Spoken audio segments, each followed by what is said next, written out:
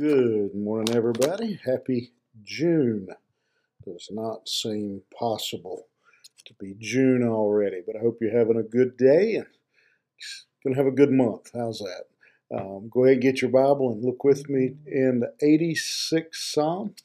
We'll be picking up there in the third verse today. And again, this is a great psalm for times of crisis when you find yourself overwhelmed, when you find yourself in way over your head, and how David prayed is a good example to us for those circumstances. We see that in the first verse we looked at, David asked for God's attention, begged for God's attention. In the second verse, he asked God to protect him, and then laid out the reasons why he felt like he should be protected based on his faithful life that he was living. Now, in verse 3, he's going to go back, and we're going to see him ask for mercy in this particular verse. Be merciful unto me, O Lord, for I cry unto thee daily. This is again a verse, a statement that he is making, and the word merciful there means to bend over in kindness to someone who is inferior. And I use that word inferior carefully.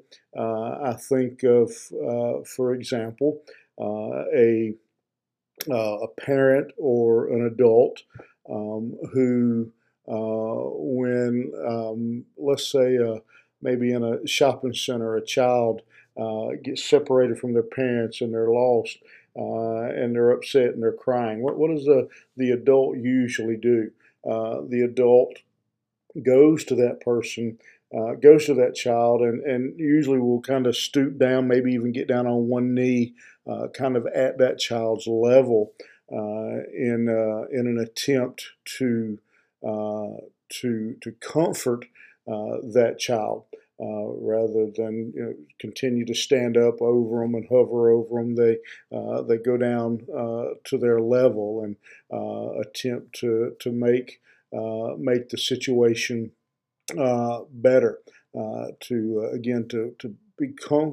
comfort the child in that situation, and that's what David is praying for here when he says, "Be merciful."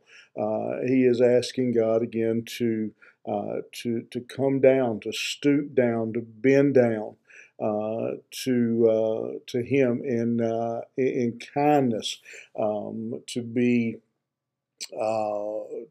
gracious to him in the situation that he's in.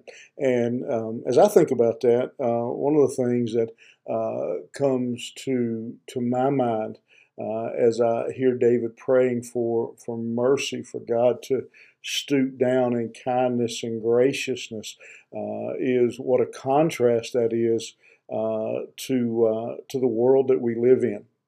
How we find situations play out many times. I think all of us are familiar with the phrase "kick him when he's down," and that is again typically, I think, the way the world the world operates. But David asked the Lord to have mercy on him, to be kind to him while he in his current situation that he needs. He says here, "I cry for you daily," that he needed the help of God all the day, that he was in continual need of the Lord. And a good reminder for us here again is that anything God does for us is in His mercy. It is Him coming down, stooping down to us. We don't deserve any of the kindness that He would provide or give to us. But again, the Psalms is, and I may have said this, I don't remember, but someone has said about the book of Psalms is the Psalms teaches us how to talk to God. And so David shows us that we can go to God and ask for that mercy. But not just mercy. Look what he says. He goes on. He says, "Rejoice the soul of thy servant, for unto thee, O Lord, do I lift up my soul." And so he's desiring more. He wants more than just to be rescued from whatever the situation is. He wants the Lord to restore his joy. The situation that was going on here, whatever, again, we're not sure of the details, but it had robbed David, taken David's joy from him, and so he wants not only to be rescued, but he wants to once again have the joy of his salvation, because he says, "I am your servant." David, again, he's stressed this in two verses now. That again, I'm holy. In verse 2, your servant trusts you. Now in verse 4, again, the soul of your servant, because I lift up my soul. And so he just keeps emphasizing again his position that, or his belief that he has served God, that he's a faithful servant, and God should intervene. He goes on, he says, "For thou, Lord, art good and ready to forgive, and plenteous in mercy unto all them that call upon you." And so David understands, and David looks at God differently than many today. Many today see God as some tyrant on a throne. David saw God as someone merciful, who was ready to forgive, who was ready to give mercy, who was ready to intervene. He knows the character of who God is and how God operates, and he calls God good. He says, "You are good." I like that children's prayer. I know sometimes we think we're too big for it, but that old, you probably remember it, God, God is great, God is good. It would be terrible if God was great and bad. I don't know if you ever thought about that, but if God had the power He has, and He was bad, it would be we'd be in a desperate situation. But God is great and good, and David recognizes that He is good, He is kind, He is merciful.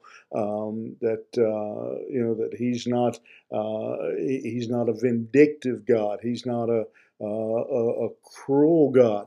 That He is a good God. That He uses His power, His position, for the benefit of you and I. And so David recognizes that. And so he fully expects, he believes that God is going to intervene in his situation, that he is ready to forgive. And then again, he verse 5, he comes back to this and once again talks about his mercy. And again, we've already talked about that word again, that constant love, that compassion that He has. And so these couple of verses are remind us of several things this morning, and one of them is that David understood here or believed that even in spite of the trouble that he was having, again, he says, I want to rejoice the soul of the servant. Give me back my joy. That even in spite of the situation, I believe that I can enjoy, that I can have the peace, I can have the joy of the Lord if I can just, if you'll help me take my eyes off of the trouble and focus on you. And so this is a good reminder to us and a good challenge for us to remember that even to remember the mercy, the compassion, the generosity of our God, even when we are in dire circumstances, when the enemy pursues us, that we can put our confidence in Him, that He never changes, even when our circumstances have, knocked us to our back, they've taken the wind out of our sails. Remember these verses. Go back and mark these and hang on to them. That God is a merciful God. He gives us joy. He's good. He's ready to forgive. And again, He has mercy for those that call on Him. And so when we find ourselves in those, whatever they may be, again, they could be financial, health, whatever they are. We know that God never changes. He is consistent. The same God that David was praising is still on the throne, and His character and His nature are still the same today, and we can depend on, we can rely on His mercy, His goodness, his compassion to go with us, even in our darkest time. And so this morning, I hope that's a help. I don't know where you are and exactly who's listening each day, but I hope that helps you.